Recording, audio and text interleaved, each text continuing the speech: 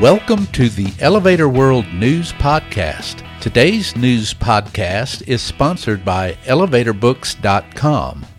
From educational programs and books to unique gift ideas and more, the only website you need is ElevatorBooks.com.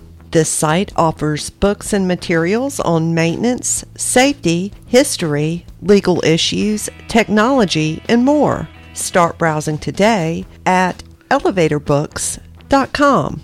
This is your daily industry news update for March 9th, 2021.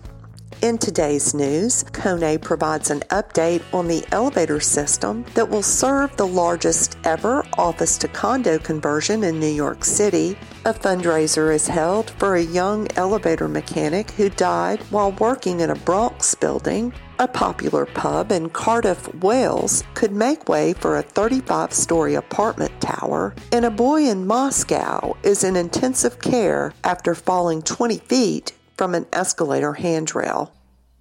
The vertical transportation system for One Wall Street, the largest ever office-to-condo conversion in New York City, is approximately 65% complete. Kone project manager Ken Snowden tells Elevator World. When we reported on the project in October 2019, elevator work was roughly 5% complete. Maclo Properties is developing the 50-story, 90-year-old Art Deco building in the financial district, and SLCE is the architect.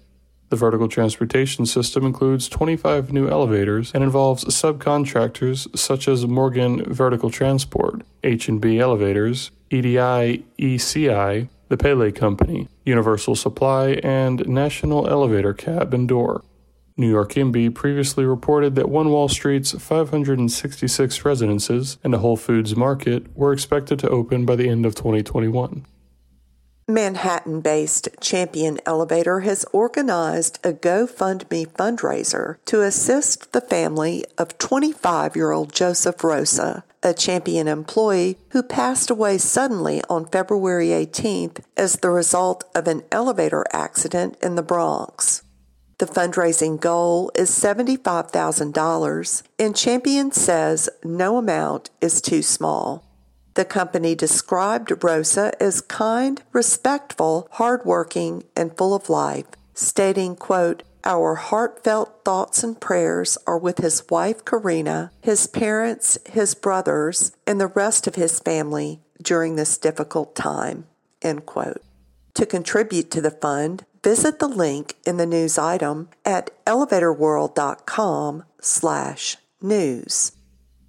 The Draycott Group wants to demolish a commercial complex on Butte Terrace in Cardiff, Wales, that houses the popular pub and entertainment venue Porter's to make way for a 35-story apartment tower that would be the tallest building in Wales, walesonline.uk reported.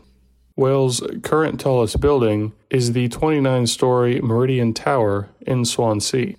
An active developer in the area, Draycott purchased the property in May 2018, and Porter's lease expires in October 2021.